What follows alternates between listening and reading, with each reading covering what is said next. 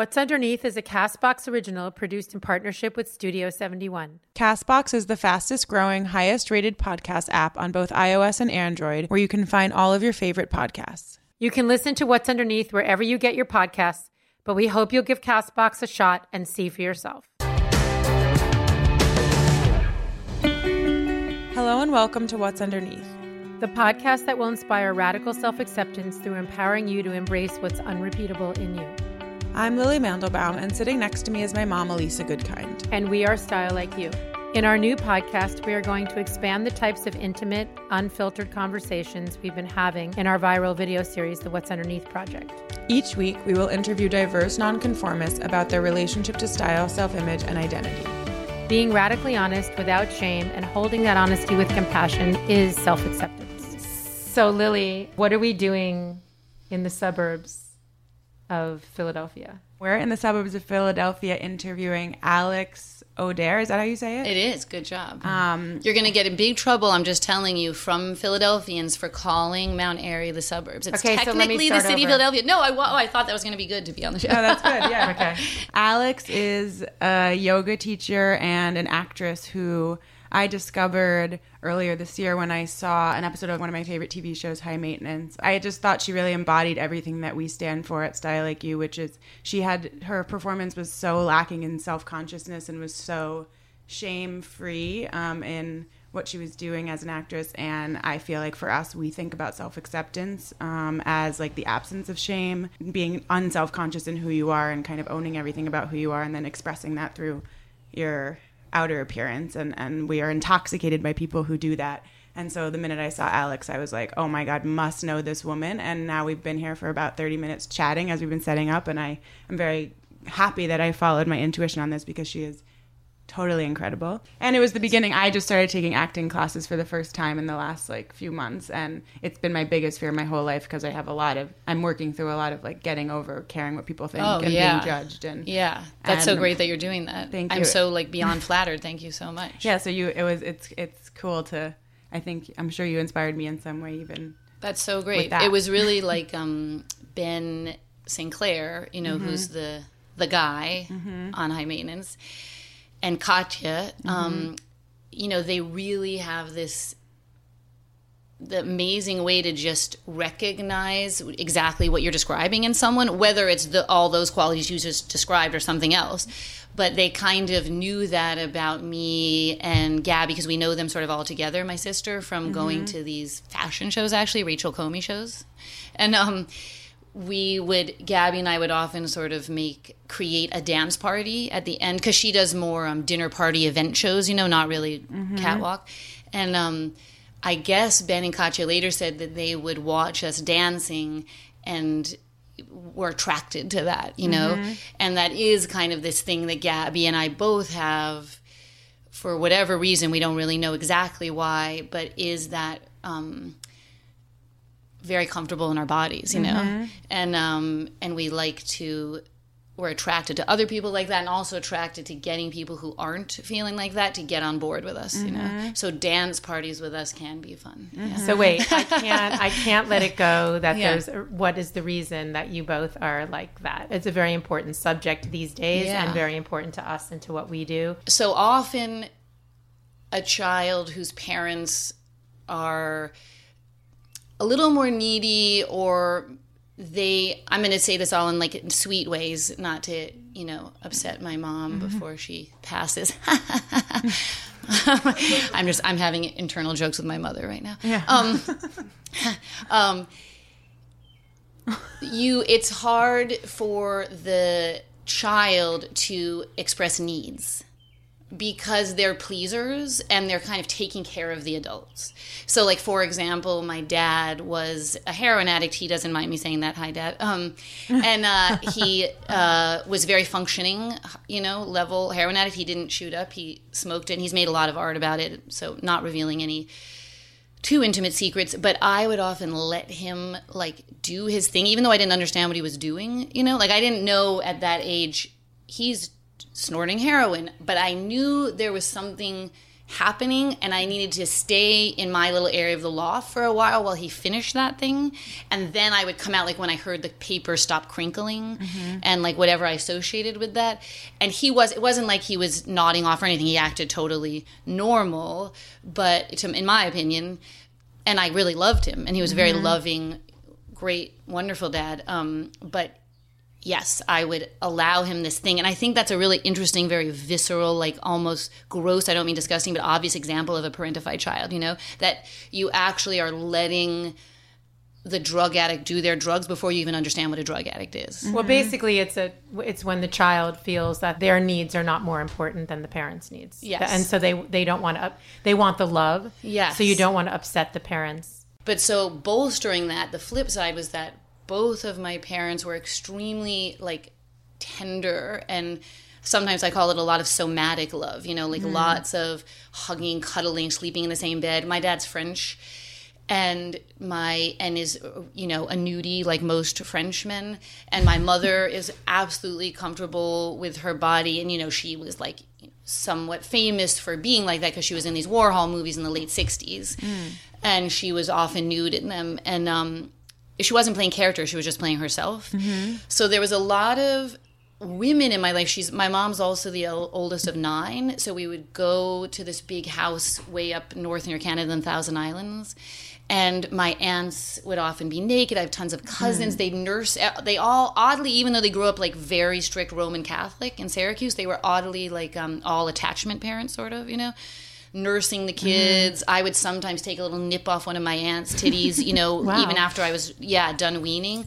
So it was this very What was the time period of that? 70s. Yeah, so I was born in 71. And my mom nursed me till I was 4, nursed my sister till she was 4, and then all of my aunts, they had each had 3 kids at least. All nursed forever. I mean, maybe not all of them, but most of them. And so I just remember this very tender, loving feeling towards the women, and being held, and they really loved me. And I think because I was so pleasing with adults, they also loved me, and I was one of the first cousins, so I had a lot of you're so wonderful, you're so great. And I guess I was funny back then, so I had a lot of verbal appreciation, from the adults.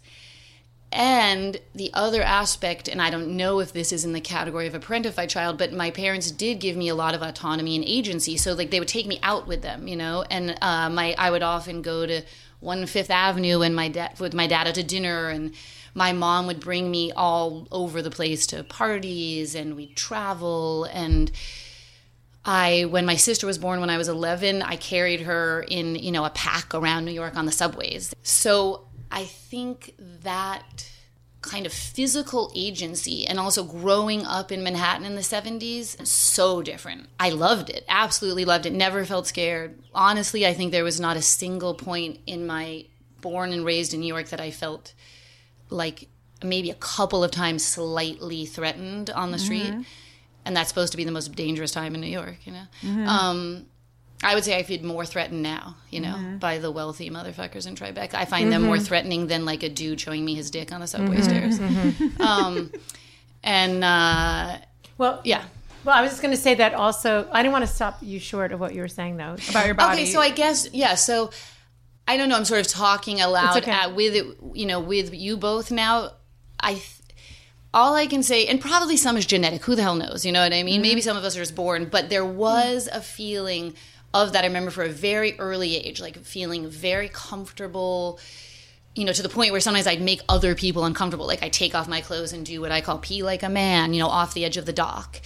But I also knew that people kind of liked it. I'd always get laughs or oh, that's amazing. So even the teenage years when a lot of kids get don't want to show their bodies, I never had that. I would still walk around naked, And Gaby, I think, is like that too, my sister.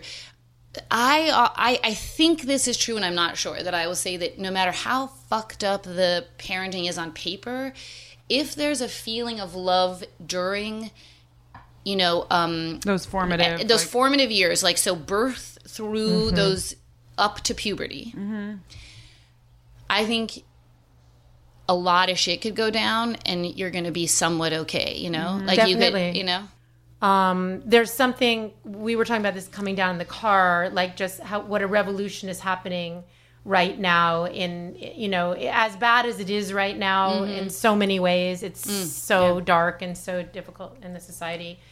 And I think everyone kind of understands what that's about. But there's also amazing revolutions happening and a dismantling of patriarchy and a dismantling of Western civilization. Definitely. Yes, like the so-called cliche hippie values have all proven to be true. If we just think about the environment and simply pesticides, you know what I'm saying? Like the hippies were already on that in the late 60s. Yeah. And then it got, so everything they said is actually what is now returning. Yeah, and I think when you say that to like our clothing, and everything, totally. Yeah. That's exactly actually what it was like growing up in the Chelsea Hotel, which is another one of those things. Like on paper, a lot of people are like, that must have been insane and like dangerous because there was drug addicts and cops would come in a lot and hookers. But it actually was like the most tender community. We didn't lock our door most of the time. I would go dancing at Nell's when I was like 14, walk home, at 1 a.m. I mean, 12, Mom. And I talked to my mom the whole time. And the doorman who was there when my mom was in labor in the lobby, Jerry, would say, "Hey, Alex, how you doing? Did you have a good time?" And of course, the community would drive me crazy sometimes, and we would argue with the community, but it was still really felt that way, And moving to Philadelphia, and by the way, I don't know if you're going to keep that beginning part in, but yes, it does feel like Mount Airy does feel like the suburbs, but it actually is part of the city. But the suburbs are basically right there, But I do, as a New Yorker, I did feel like this was the suburbs. I get this city more, so now I understand why it's the city.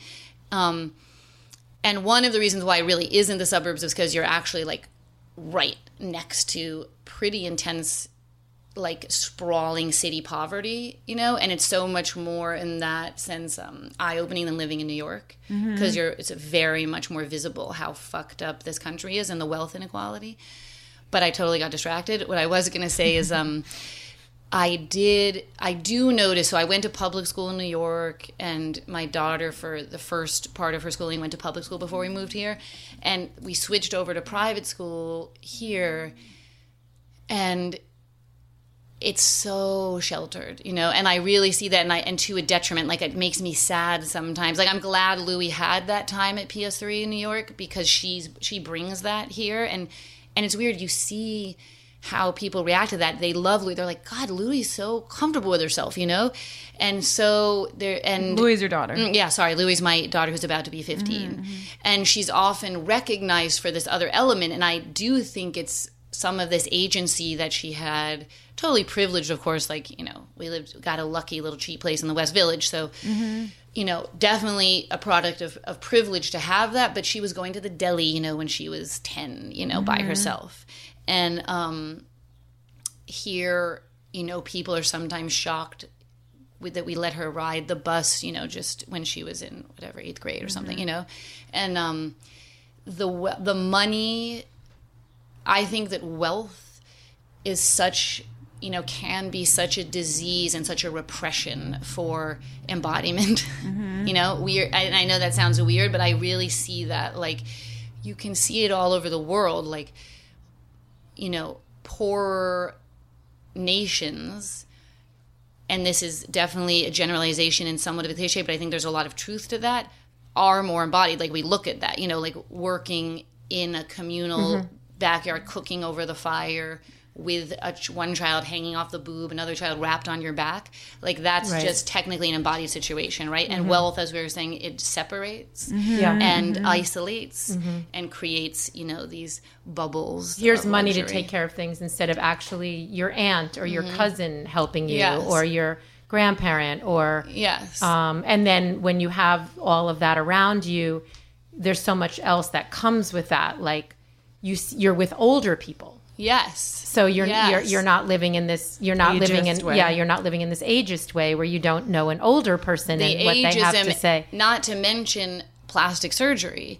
I mean, it's, we learn, I know I'm speaking to the choir, but our speak to the choir. Okay, should I? Okay, yeah. because, we love it. Empathy is learned through the child's observing. And this is what I remember, like nursing and looking at my mother's face while I nursed and watching her eyes and her forehead and like touching her throat, and also with my aunts. You remember that? I really do. Yeah, well, That's also because amazing. I kind of took some nips off later. You know what I mean? I was older from my aunt. So I guess it's really my aunt's stuff. But I feel, here's the thing though, and this will get us to a different subject, but my dad videotaped everything. So I have this thing where I call them video memories, and I watched them when I was a kid. He was like a diaristic video artist. And so I saw that happening, so sometimes I don't know if I remember. Yeah. You know what I'm saying? Okay. Yeah. So it's a little weird. So empathy is learned through children prelingual, right? You haven't codified your thoughts, which is language, right? And by the micro expressions on the mother, and I'm putting quotes around the mother. It could be the father. I'm just using mother as an archetypal term. So if you were a dad, two dads, you nurse your child in a different way, right? If you were a mom who couldn't nurse, you're still nursing your child. So I don't want anyone to think it has to be No, it's a moment where you're face to face. Yes. Yeah. So you see the micro expressions, and micro is the important term, and then you internalize that and learn to read faces, which teaches empathy. Oh, I know, sorry, you mirror it. You start to mirror the micro expressions, and in the mirroring, which is also like a improv technique, right? In the mirroring, you then start to feel it, right? Which is like classic kind of Stanislavski acting method, Like that's how you actually feel the thing. So if we do freeze the face from something as subtle, because now Botox, I guess, is like considered no big deal. Actually, people are gaining less empathy. Right. So we're becoming a less empathetic nation. Yeah, and that's not my theory. Like that's been written about. You can look it up, people. That's mind-blowing. It's kind of intense, That's right? So scary. then think about sleep training your children at 4 months old, then injecting your face with Botox. I love to look at a real face. I love faces. Me too. And aging faces are so beautiful. And I think it's so weird that we decided, and it comes so early. My son, I think there's a certain kind of instinctual, almost, primordial thing where children are a little afraid of aging. And I don't know if it's worse because they don't get to see it as much now. I'm not actually sure. But I think my son, my 7-year-old contemplates death a lot. So he said to my husband the other day, I'm going to miss you so much when you pass. And he'll take my hand skin and go, are you old? And he'll compare it to grandma's and stuff. I think that's a natural, organic way of figuring out death, and it's healthy, and we need to contemplate death and all that. Yes. Or even just interest, what? We're going to die? Yeah. That's crazy. That's amazing.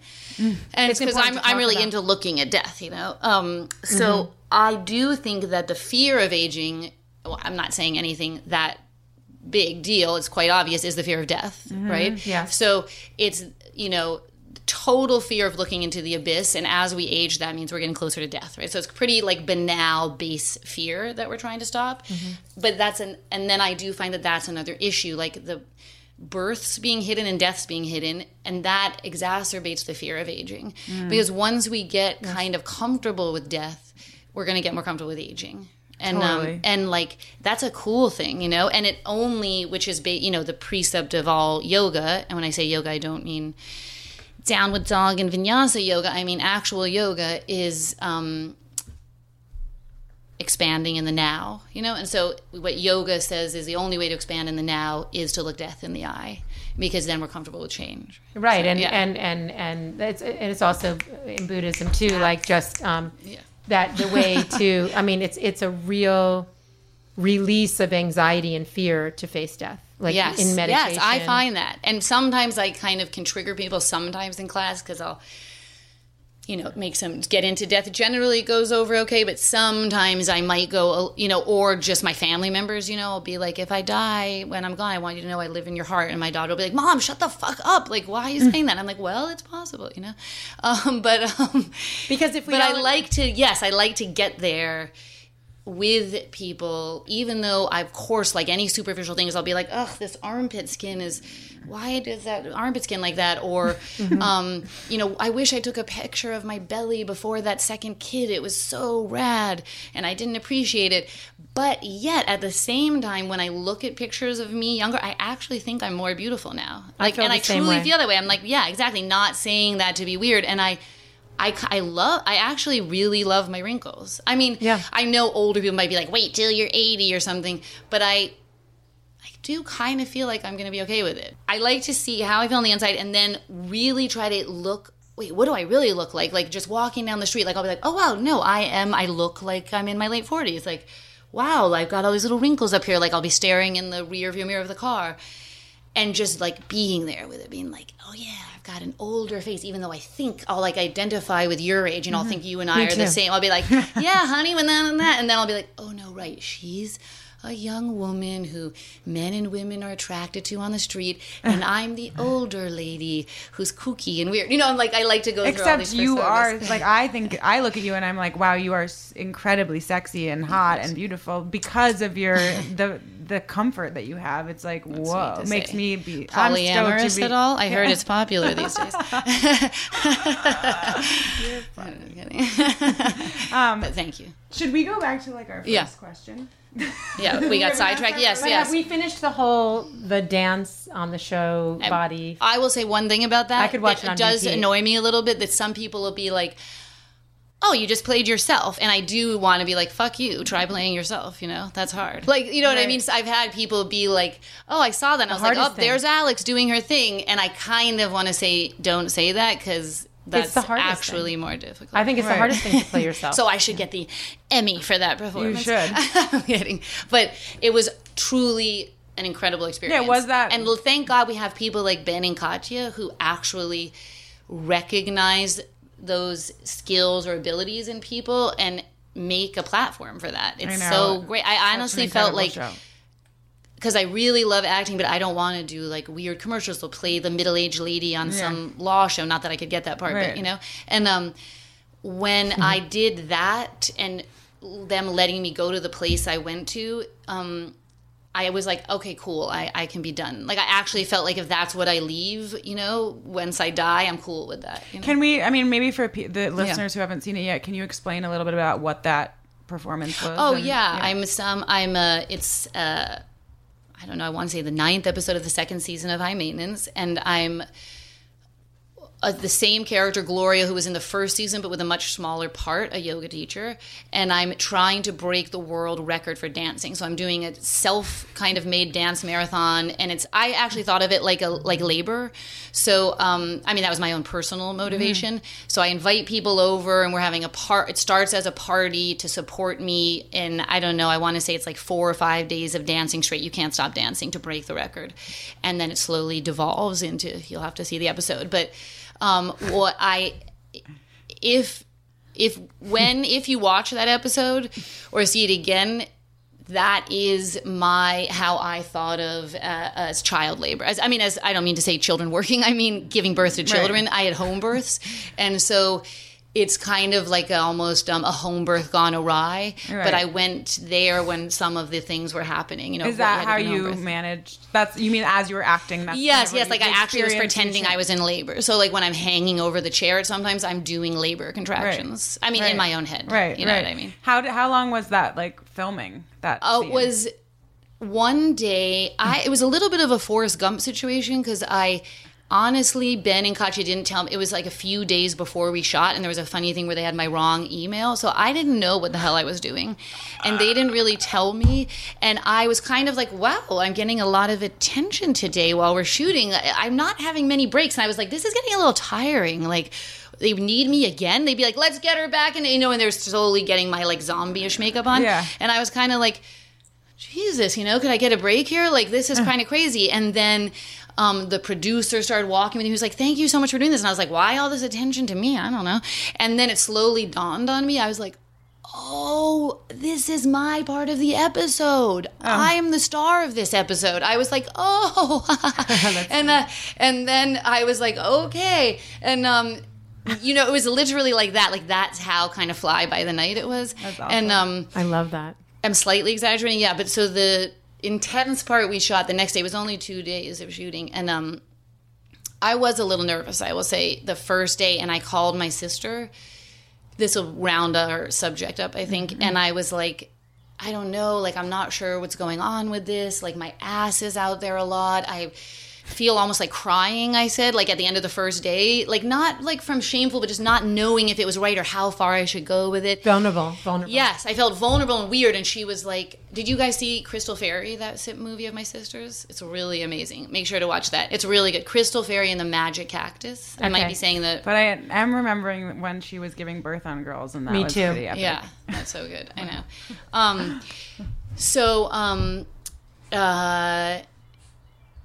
I forgot what I was saying. I called her, and she gave me a pep talk. It was like one of those like sports movies, but for women getting naked on film. You know, like a football coach giving, and she was like, you trust Ben and Conchita. I was like, right. She's like, you know, they chose you for this because this is what you do. She was like, have fun.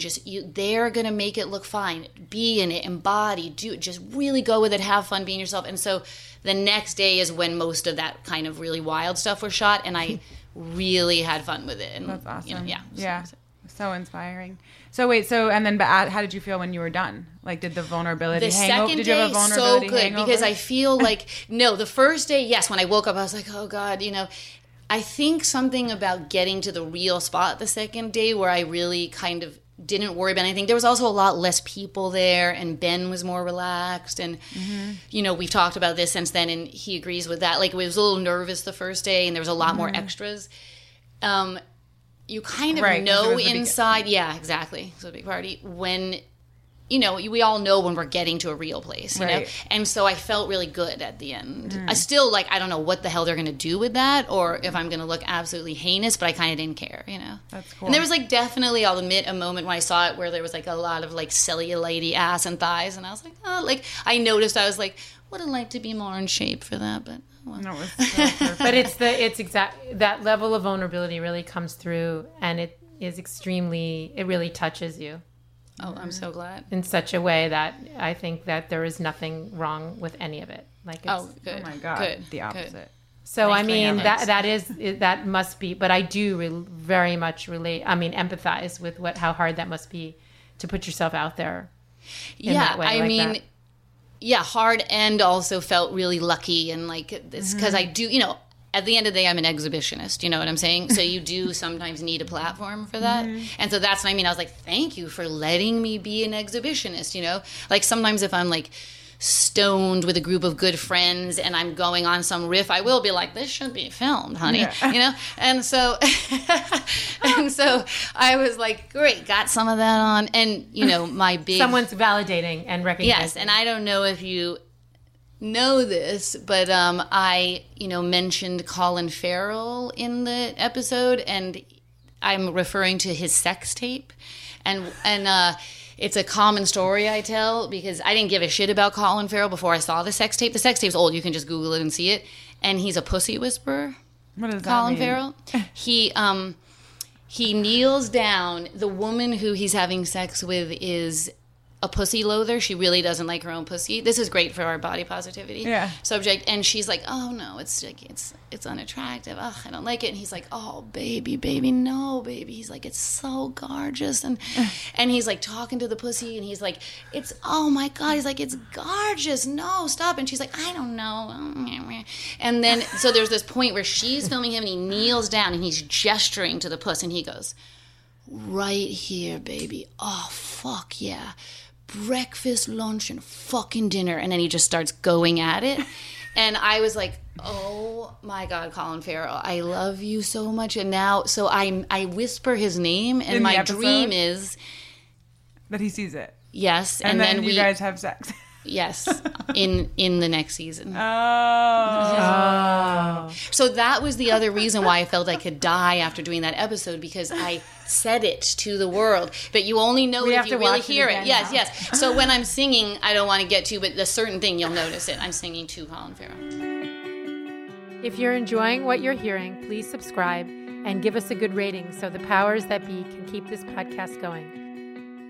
We haven't gotten to our first interview question, which is just, what are you feeling excited about in your life right now? Doing more, you know, creative work. Like my yoga teaching, I love, and it's like natural for me.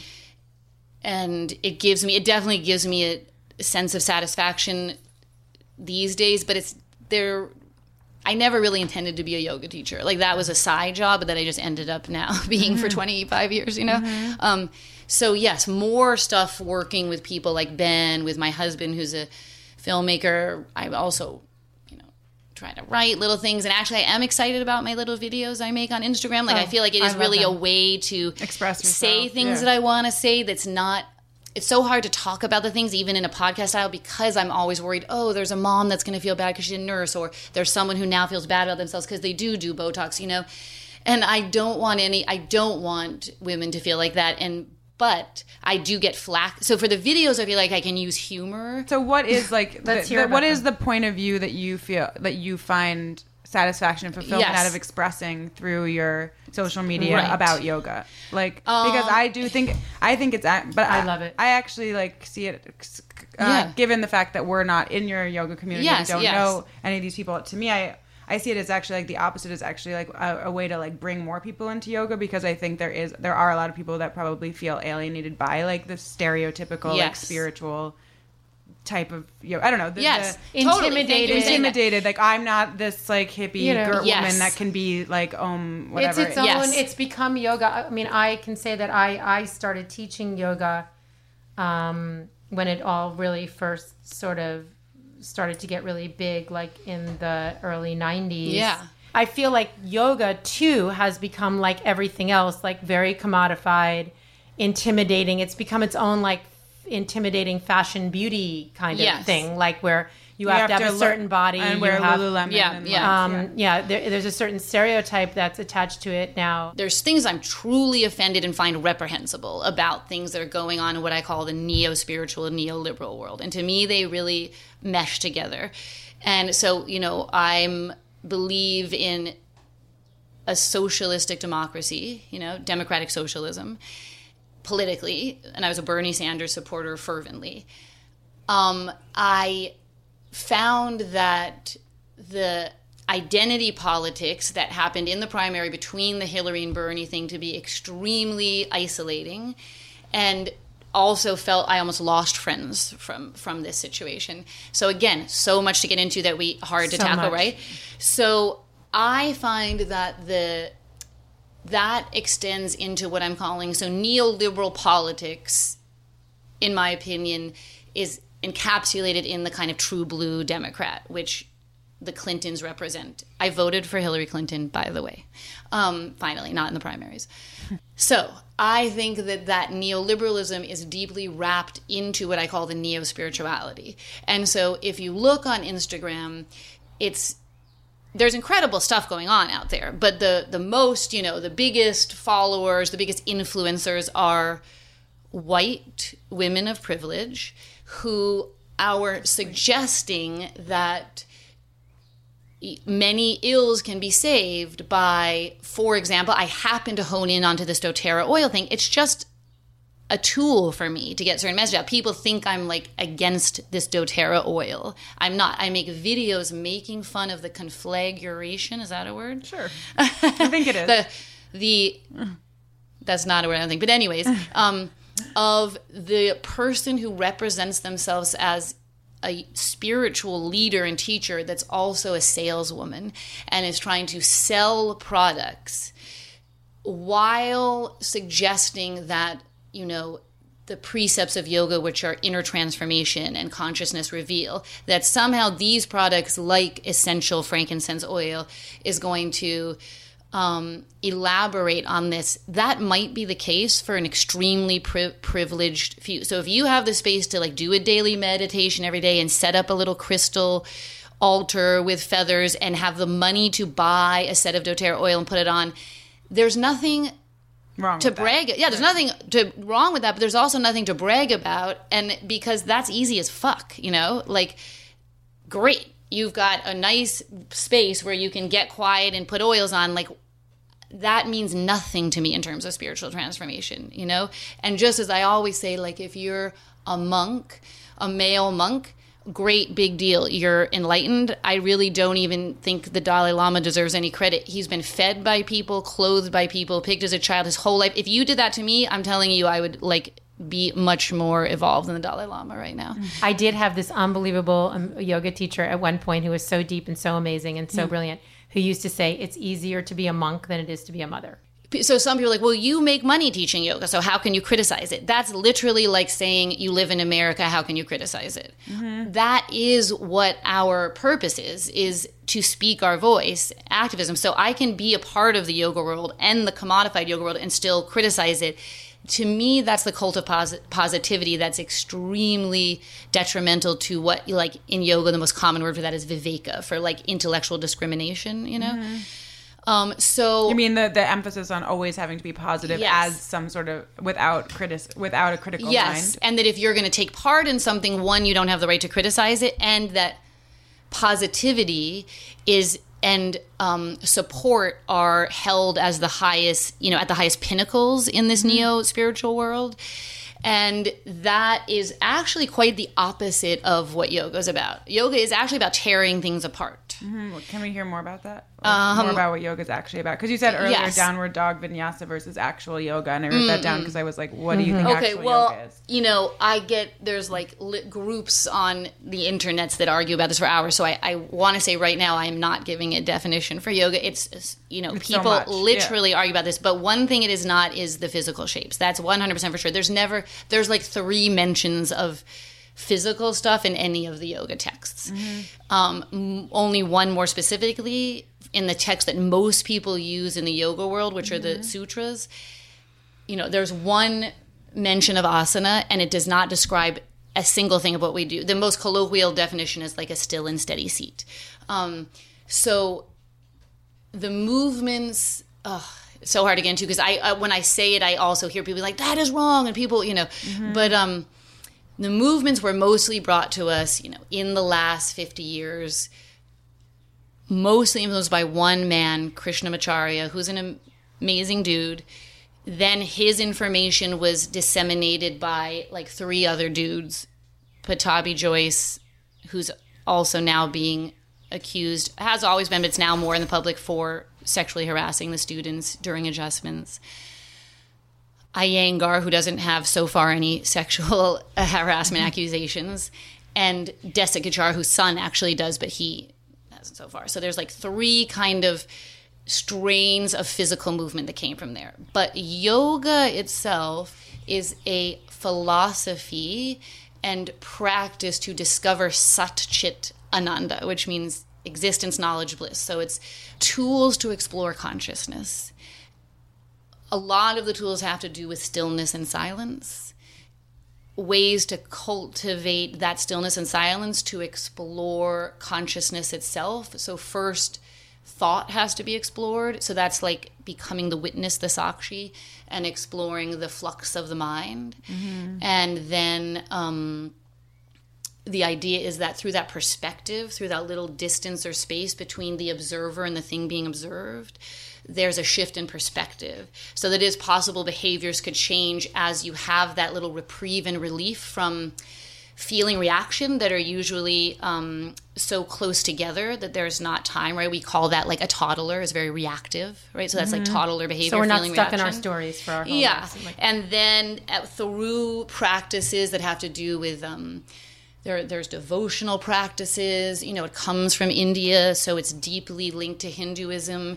So there's the Hindu pantheon of gods that are involved, the codification of these practices. So it started before language, and then when language came, it was codified in Sanskrit.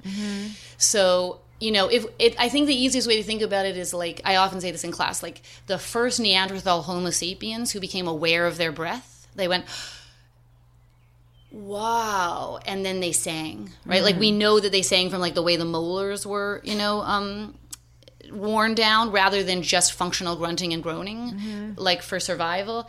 So it was like the first realization that breath is consciousness. And then really the next thing was art, right? We found the paintings on the cave walls, and we found artifacts in the strata of the earth. So if you think about like a saber-toothed tiger trying to kill you, but you somehow were like, this is so incredible that I have to whittle a tiny little miniature silver basket inlaid with pearls. Those are the things they found at the peoples who lived by the oceans.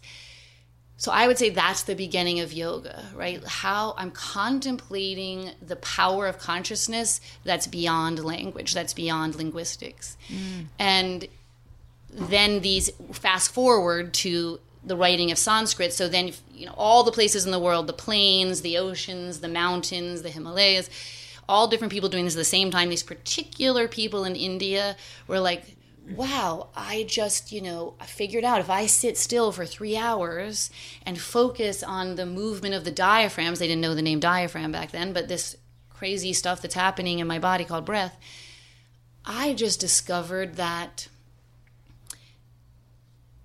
consciousness is this kind of energetic power that's like gravitational waves moving through my body. I'm going to write that down like this, and so began the text, Like when you sit for this long, you will feel this thing called prana, We know that in physics and science, this is true. They're measuring the gravitational waves from the Big Bang right now in these tunnels called LIGO tunnels, So like they're imperceptible to the human body, but they do go through the human body. So I will say like the early yogis were tuning themselves into the point where you could feel like the gravitational waves that these special tunnels can only register right now, Wow. I think what you're saying in terms of you're going back to your videos and the criticism that you're having is that is that again, it's like yoga has been commodified and identity politics has been commodified, and all of it is being used kind of by for Instagram followings and for also through like true like late stage capitalism, That's what I mean. Exactly. So exactly, and so like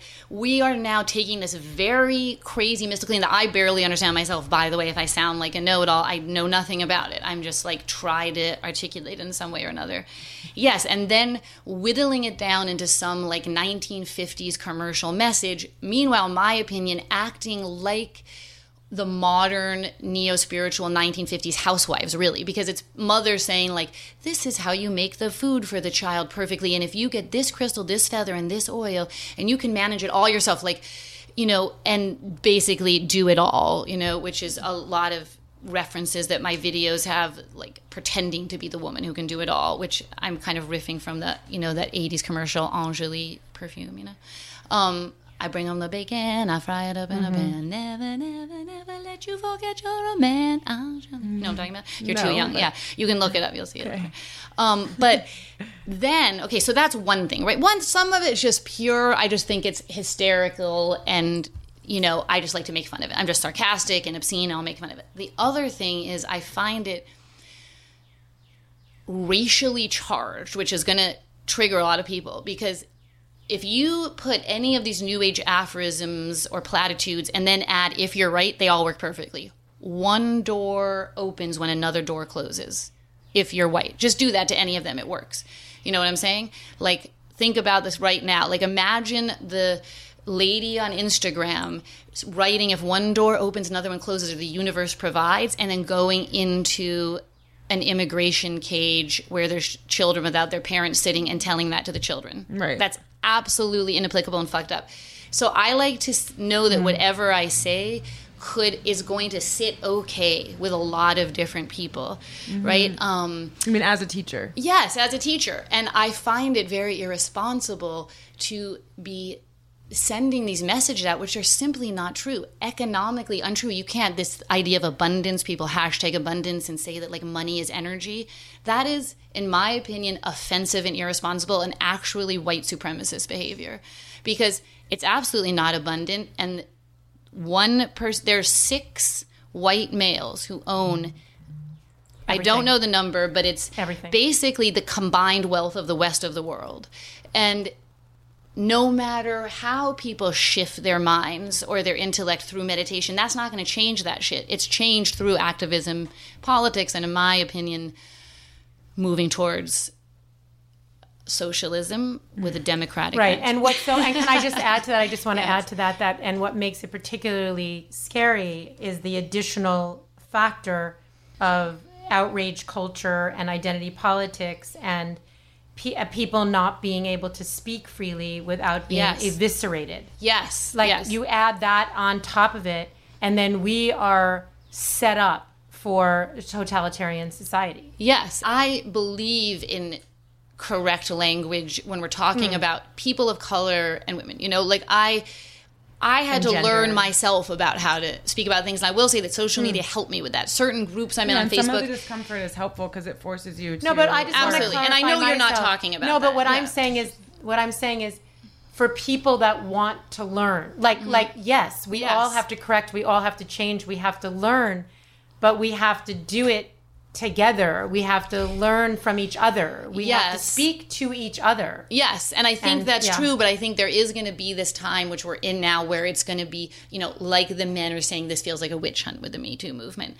And I think that it's kind of got to go through this intensity, and I, you know, definitely step back from commenting certain things. Sometimes I can't help myself on social media. I'm just going to, like, make a trolly comment. I just can't. I have to like sit on my hands and I can't look at it if I've had any tequila, you know. But sometimes I just let myself make a fucked up comment to people. But I do think that we have to kind of move through this pain of such sensitivity, because I have a lot of issues with certain things that happened and are happening in the Me Too movement, but also I think it has to happen. What is the biggest risk you've ever taken in your life?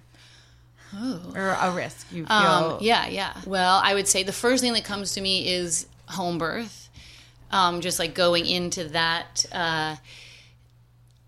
arena, and I loved it and did it twice. But I felt, especially at the time when I had my first child, like, you know, I have like gynecologists, older male friends who called me and said I'd kill the baby, you know? So it felt like risky in the, you know, 15 years ago, and now it's not quite as much anymore. I mean, people are more used to it.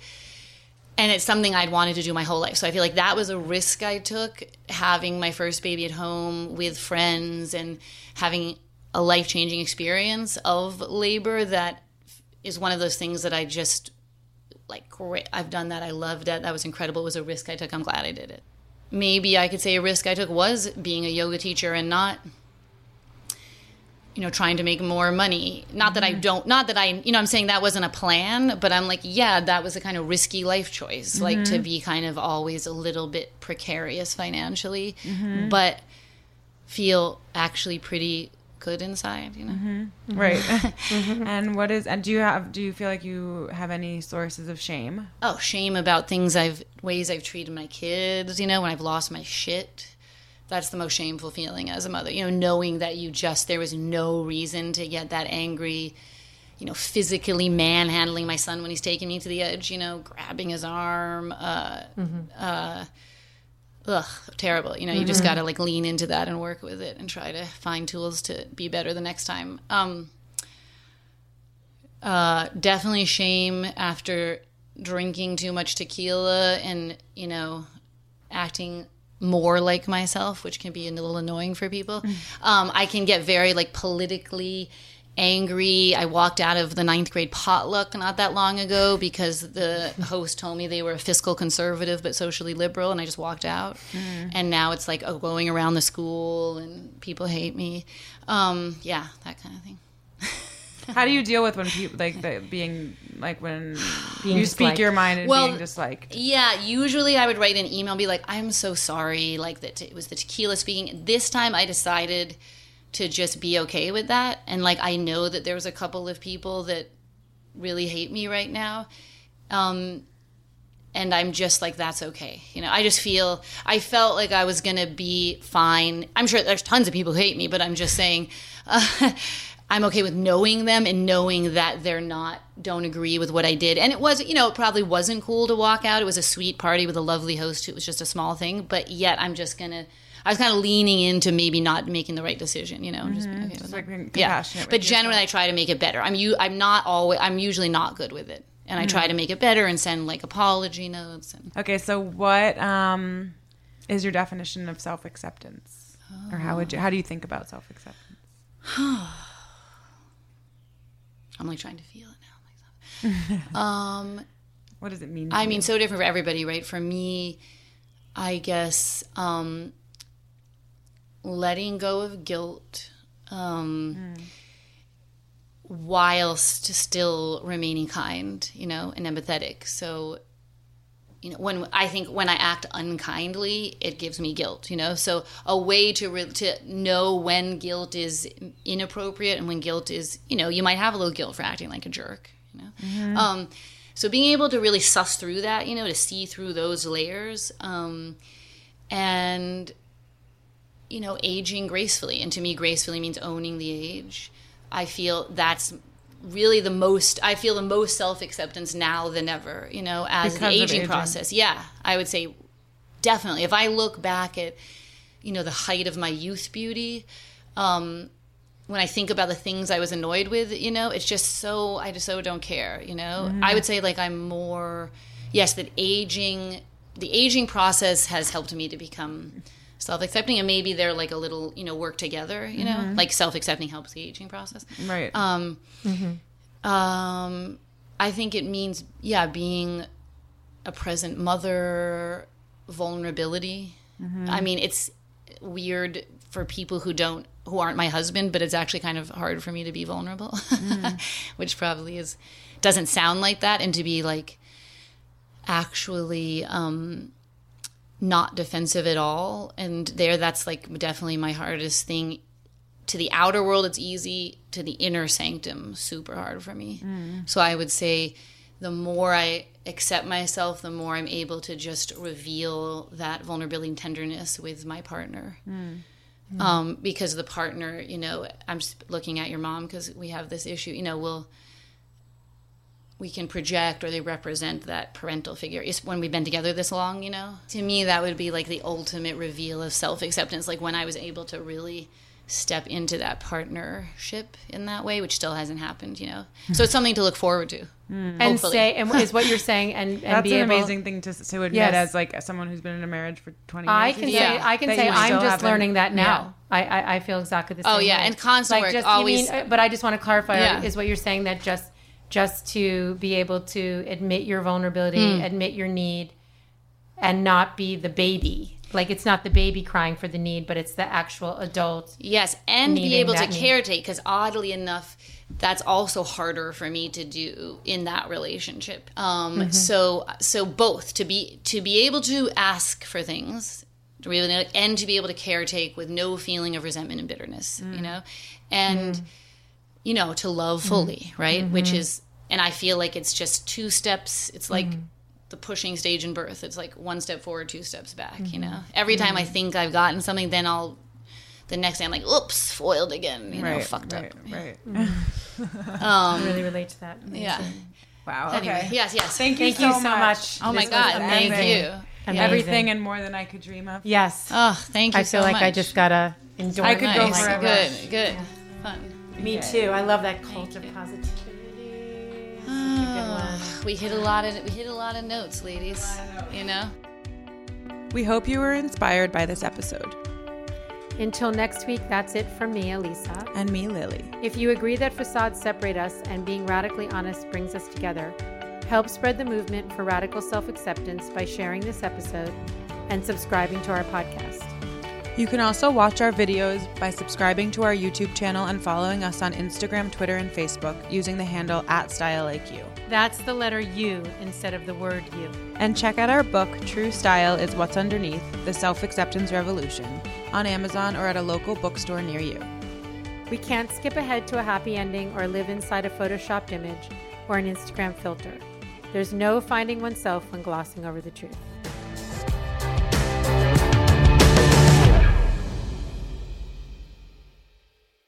Do you like video games? Do you love PlayStation? Then I may just have the podcast for you. My name is Colin Moriarty, co-host of Sacred Symbols, a PlayStation podcast, a weekly show dedicated to all things PlayStation 4, PlayStation VR, PlayStation Vita, and soon enough, PlayStation 5. Since I started professionally covering the gaming industry in 2002, a lot has changed. Games are deeper, more immersive, and more beautiful than ever. They're bringing players on adventures we never quite knew were possible, and changing lives through the positivity of escapism.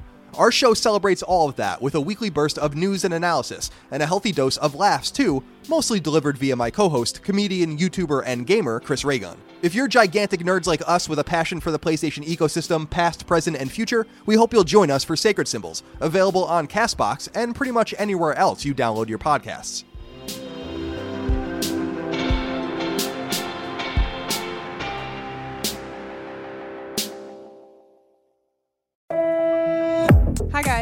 I'm Kyla Coleman. You might know me from Cycle 24 of America's Next Top Model. I have a brand new podcast called Not So Glamorous. On this podcast, I'll be taking off the eyeshadow, trading in my heels for some comfy shoes, and I'll tell you all about what happens before, during, and after the runway. Each week, I'll be covering a different topic in the world of modeling on Not So Glamorous. Find us on Apple Podcasts or wherever you get your podcasts. See you soon.